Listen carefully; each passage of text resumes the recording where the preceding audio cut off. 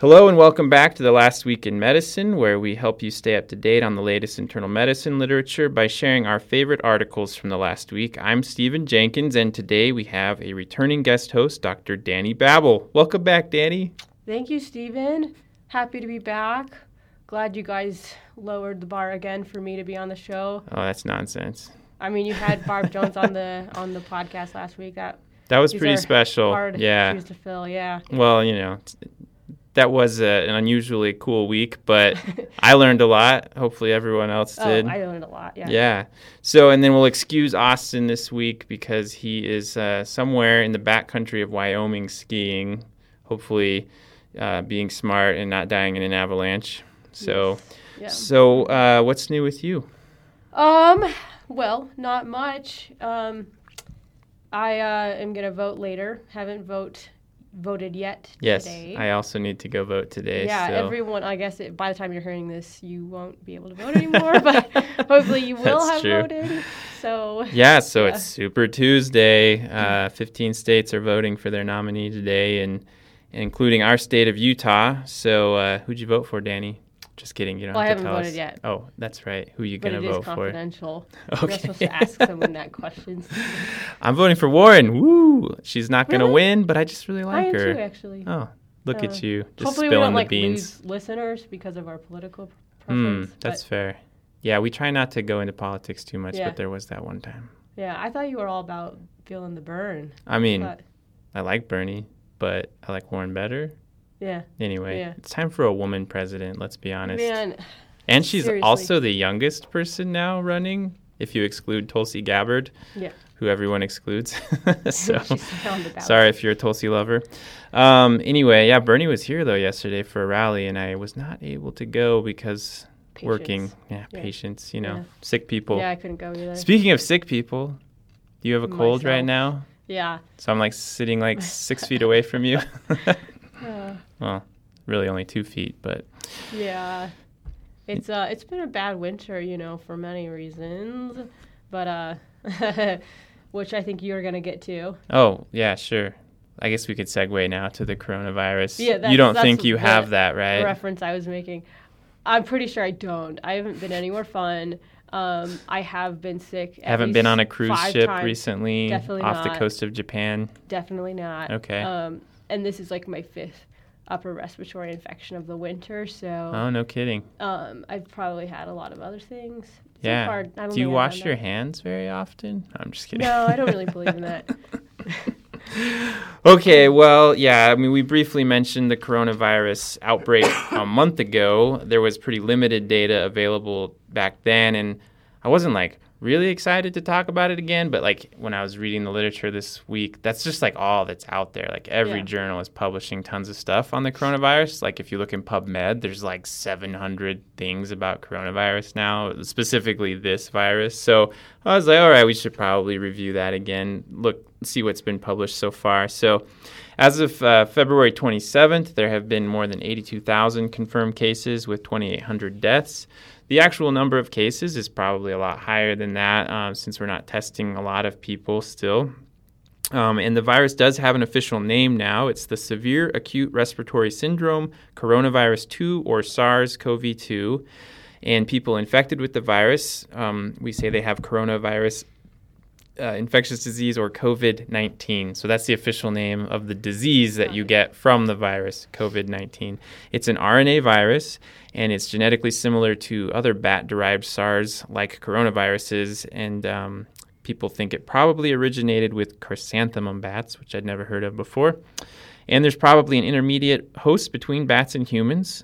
Some people think it's the pangolin, which is an adorable scaly anteater. I think they're kind of creepy looking. That is... The pangolins. They're endangered, though, and often sold illegally for Eastern medicine in Chinese live animal markets. So some people think that's where this outbreak started, but... Transmission occurs via large respiratory droplets in direct contact, but it can also be detected in GI tract, stool, saliva, blood, and urine, so that raises concerns for other modes of transmission. There was a report in the New England Journal of Medicine where they monitored viral loads in the upper respiratory tract of 18 patients in China and found high viral loads in the nose and throat of patients before they even developed symptoms. Yeah. So that's kind of scary that asymptomatic people could easily be spreading it. Incubation period ranges from 1 to 14 days with a median of 5 to 6 days. And each infected person is expected to infect 2 to 3 other people, which is a higher reproductive number than seasonal flu. So that means that it's not going away anytime soon. Mm-mm. There was a new article in the New England Journal on February 28th by the China Medical Treatment Expert Group for COVID-19, and they looked at 1,099 patients with confirmed COVID-19 from 552 hospitals. Median incubation period was 4 days, and 5% of infected patients were admitted to an ICU, 2.3% required invasive mechanical ventilation, and 1.4% of patients died. 5 patients got ECMO, and patients with severe diseases were a median of 7 years older than patients with non-severe disease, so definitely seems to affect the older folks more. Most common symptoms were fever and cough. Half of patients had ground glass opacities on their CT chest. 18% had normal radiographic imaging. Interestingly, 83% of patients had lymphocytopenia, so that might be a clue in the future. JAMA also had a summary report published on February 24th from the Chinese CDC, and they had 72,314 cases with 44,672 confirmed cases by sequencing, and 14% of the patients were classified as having severe disease, and their fatality rate was 2.3%. So the case fatality rate out there is, still in flux. It's probably lower than the current numbers of 1 to 2%. Since we aren't testing a lot of the asymptomatic folks, we don't know for sure. According to the CDC website today, which may or may not be accurate, since I think the president has kind of quashed their ability to release up-to-date information, there have been 43 cases diagnosed within the United States that were spread in the United States, as well as the 45 people from the Diamond Princess cruise ship and 3 people that have been repatriated from Wuhan, China. And we have had 2 deaths in the U.S. so far. There's been 1 confirmed case in Utah, a man who was on the Diamond Princess cruise ship, where at least 700 people were infected. He was initially quarantined in California on an Air Force base before testing positive. He has not had any symptoms, but was admitted to an isolation unit at one of our local hospitals. So interesting. Mm-hmm. And I just got back from a conference in Irvine, California, and there were a bunch of scientists from all over the world, including Italy. So I was a little paranoid, but so far I'm feeling pretty good. That doesn't really say anything, though, right? I could be spreading the disease and not know it. So anyway, much to look forward to, I guess, is what I'm saying. Yeah, Stephen and I actually just got back from retesting our PAPR certification. Is that what you would call it? Yeah, I guess so. We had to prove that we could put on the PAPR machines correctly. Yeah. Very fun. So we're ready. Yeah. Yeah. I have not been fitted yet for the N95, but, I probably don't even need to since they're all sold out now. And there won't be any N95s by the time the virus comes. Yeah. Those N95 makers need to up their game. Yeah, so worrisome. I think, as the flu starts to die off, we'll just probably have a continuous surge of respiratory illnesses, and hopefully our hospitals can handle it. Yeah. So let's talk about something more exciting. I don't know. It's going to be more exciting than that. All right, well, what you got for us? Coronavirus. So this is actually on the topic of infectious disease, and I will preface this with the fact that I'm not an infectious disease expert. I mean, we're both hospitalists, so we're not experts at anything, right? Sometimes I'm a thrombosis expert. Right. In fact, you're on consults right now, so you're technically a thrombosis expert. Sorry, we never get tired of that lame joke. So today I'm going to be talking about an article. It was published last week in JAMA Internal Medicine by Roel Willems, titled The Evaluation of the Association Between Gastric Acid Suppression and Risk of Intestinal Colonization with Multi-Drug Resistant Microorganisms. Drug resistance, as many of you know, is an increasing threat to our global population. Resistance to antibiotics will likely be one of the main public health problems of the next decade. among the many other things that the next decade has to worry about. Hmm. I just want to talk briefly for a little bit of context about a few types of drug resistance mechanisms or drug-resistant organisms, which may be review for you, Stephen, but hopefully might help in providing context for the article. First, there are the extended spectrum beta-lactamases, or ESBLs, which are found in gram-negative bacteria.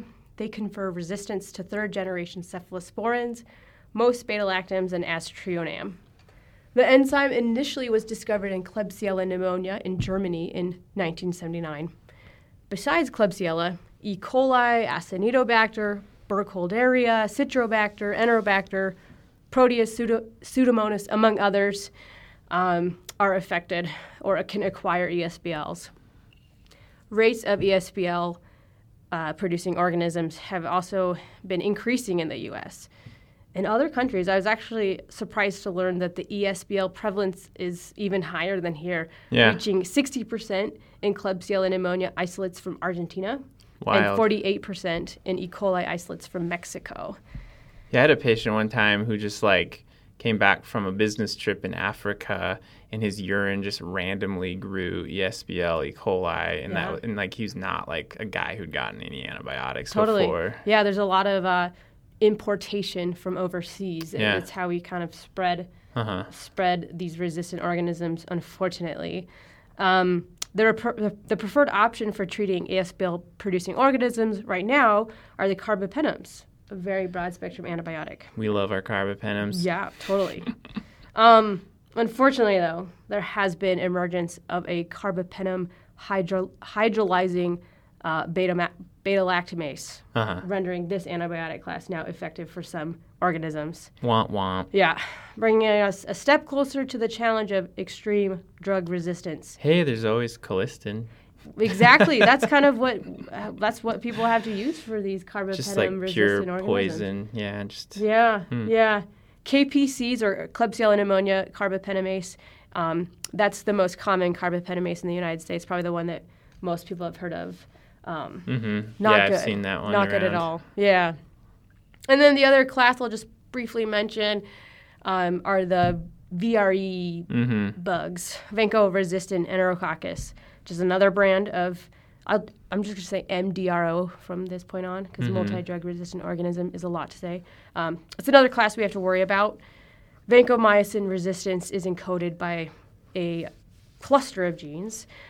The vast majority of VRE isolates are Enterococcus faecium, and like ESBL organisms, VRE is also on the rise. Yeah, I feel like I'm seeing that a lot lately in the hospital. Yeah.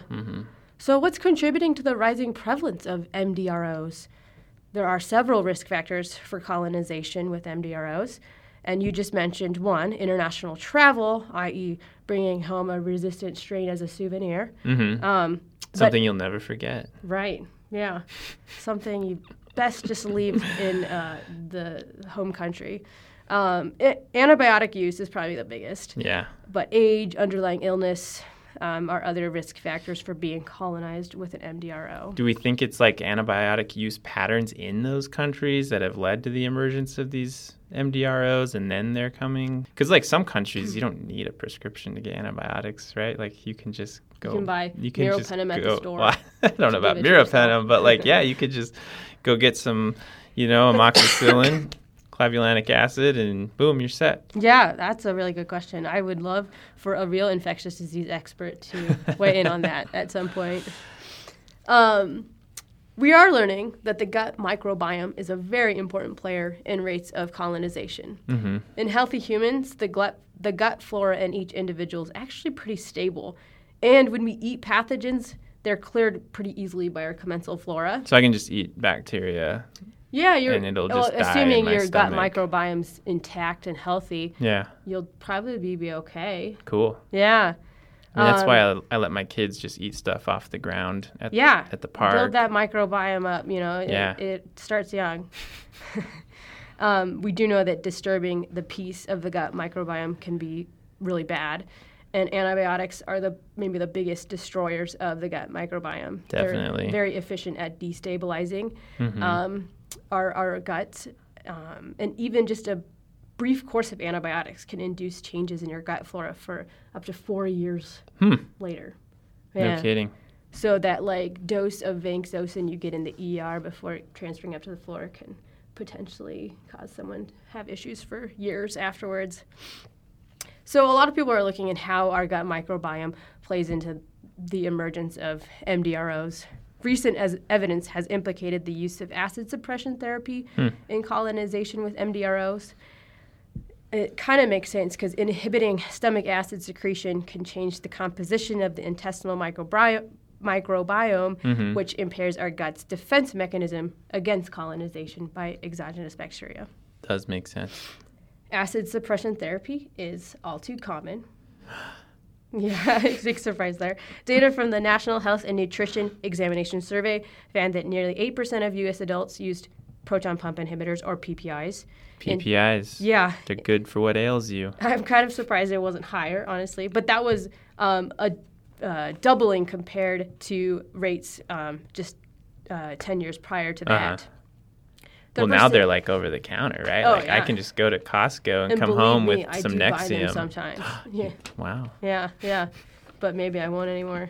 The percentage is even higher in older people, though. It as much as 17% of people aged 60 to 79 are on PPIs. The crazy part is that as much as 50 to 70% of PPI usage is inappropriate based on either incorrect indication or failure to stop when it's no longer needed. And it's probably usually the latter. Right. Right? We start people on them after they have a peptic ulcer, and then they stay on them in perpetuity. Even when you have GERD, acid reflux, like you're supposed to take them for 2 weeks and then kind of stop. Like it's not an indefinite indication. Mm-hmm. I remember in residency, I developed this oddly personal vendetta against PPIs, and I found a lot of joy in discontinuing people's omeprazole on discharge. Just felt like I was like doing something good for them. Making a difference. Yeah, that small difference, you know? Okay.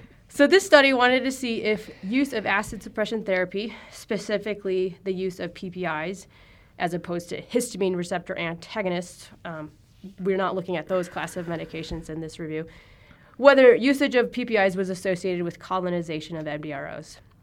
This was a systematic review and meta-analysis. They were all observational studies. They did, however, only look at studies with enough data to calculate odds ratios and their corresponding 95% confidence intervals. The outcome of interest was intestinal colonization with target MDROs, though there were a couple of studies that looked at UTIs, as these are considered to be sort of a proxy of rectal carriage. They found 26 eligible studies. 19 of the studies looked at multi-drug resistant Enterobacter, and 7 of the studies looked at vancomycin-resistant Enterococci. Mm-hmm. One study, out of all of them, looked at carbapenemase-producing organisms. Of the 26 studies, 12 of them adjusted for confounding using multivariable analysis, and these were the studies that they included in their primary analysis. That was still like 22,000 patients. Right, it was the large patients, majority. Yeah. 22,000 included in those 12 studies. And 38% of those folks were on an acid suppressant. Mm-hmm. In the primary analysis, they found that acid suppression was associated with colonization with an MDRO with an odds ratio of 1.74, 95% confidence interval of 1.40 to 2.16. The same results were found with a secondary analysis of all 26 studies with an odds ratio of 1.7. Acid suppression was associated with multi-drug resistant Enterobacter carriage, specifically with an odds ratio of 1.6, as well as VRE with an odds ratio of 1.97. The association was actually larger for carbapenemase-producing organisms than for ESBLs. Overall, this study found that acid suppression was associated with a 75% increase in the odds of intestinal MDRO colonization, both in the community and in the healthcare setting. These are all observational studies, so obviously the results should be interpreted with caution. they can only show association and not causation. Yeah.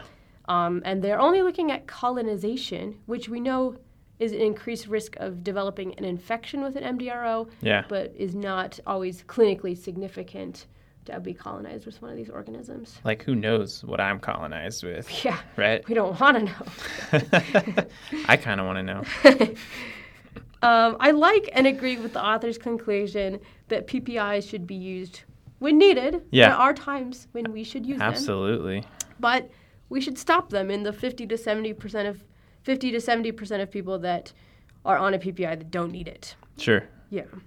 As we know that they can have some adverse health effects, potentially this being one of them. Yeah. It's interesting because PPI use is a minor criteria point in the drug resistance in pneumonia score, or DRIP score, developed here in Salt Lake, which I think you guys have talked about on a previous podcast. Mm-hmm.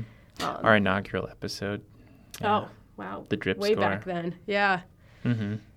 I think this is an interesting thought and maybe worthwhile to target, but probably a far bigger problem that would help in mitigating the risk of MDROs would just simply be antibiotic stewardship. Sure. Cutting back on unnecessary or overbroad spectrum antibiotics. For sure. This is maybe just a little drop in the bucket, but it's an interesting thought nonetheless. Yeah. I think it's interesting with PPIs because they are ubiquitous, right? A lot of people are on them. Not everyone's on them. So people have done lots of observational studies to see, are PPIs linked with dementia? Are they linked with chronic kidney disease? And you can find these signals in observational studies that show maybe there is a correlation, but at the same time, like, there's so many confounders there. Like, are these just like sicker people with lots of medical problems, and they're the ones who end up getting put on PPIs, right? Because, like, they have arthritis and they're taking Eliquis for their AFib, and then they get an ulcer. Now they're on a PPI, and then it gets left on forever. So at some level, like, the PPI may be kind of a surrogate for telling you that this person has a lot of medical problems.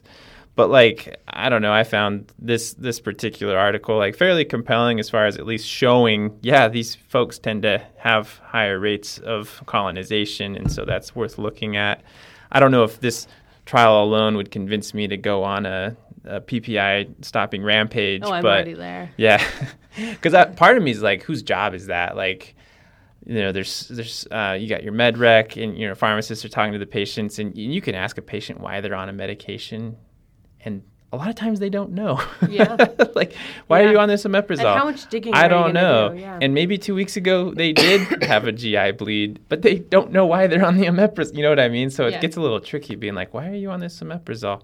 But yeah, I mean, if they don't know why they're on it and they're not deriving benefit from it, absolutely deprescribe, right? Like, we should be doing that with all medications that patients are on. And I think this paper just gives more ammo to that argument for sure. So, all right. Well, the last article that I wanted to share is from the Journal of Hospital Medicine, and it's titled "The Impact on Length of Stay of a Hospital Medicine Emergency Department Boarder Service." It was originally published online November 20th, 2019, but now it's in the March issue of the journal. And the first author is Dr. Kimiyoshi Kobayashi from Johns Hopkins. The rest of the authors look to be from Mass General. And these guys are trying to answer the question, can they decrease the median hospital length of stay by providing hospitalist-level care to patients boarding in the emergency department? So this was an interesting paper to me because as a large academic medical center, we are constantly dealing with the bed availability problem, right? Like, the word's out, this is a good hospital, we give good care. So, like, people come here, and because of that influx of people, like, we just don't always have the capacity to deal with it. And so, especially if there's like a big surge in patient admissions, like during flu season, it's not unusual to have more patients than beds. And so we frequently end up with people boarding down in the emergency department. But at our hospital, as soon as you accept a patient from the emergency department and see them, like, they're technically your patient. They're on your service. So we put in orders, and theoretically, the emergency department nurses do the orders. And, there is that sign and held orders feature of our electronic medical record we use Epic, so sometimes your admission orders don't actually become active until they come up to the medical floor. But you can end up with a few patients down in the emergency department that belong to you. And so usually, after I'm done rounding on my patients on the regular medical floor, then we make a trip down to the emergency department to round on those patients. Yeah. And it's annoying, right? But those are your patients, so you go see them down there wherever they are. Right.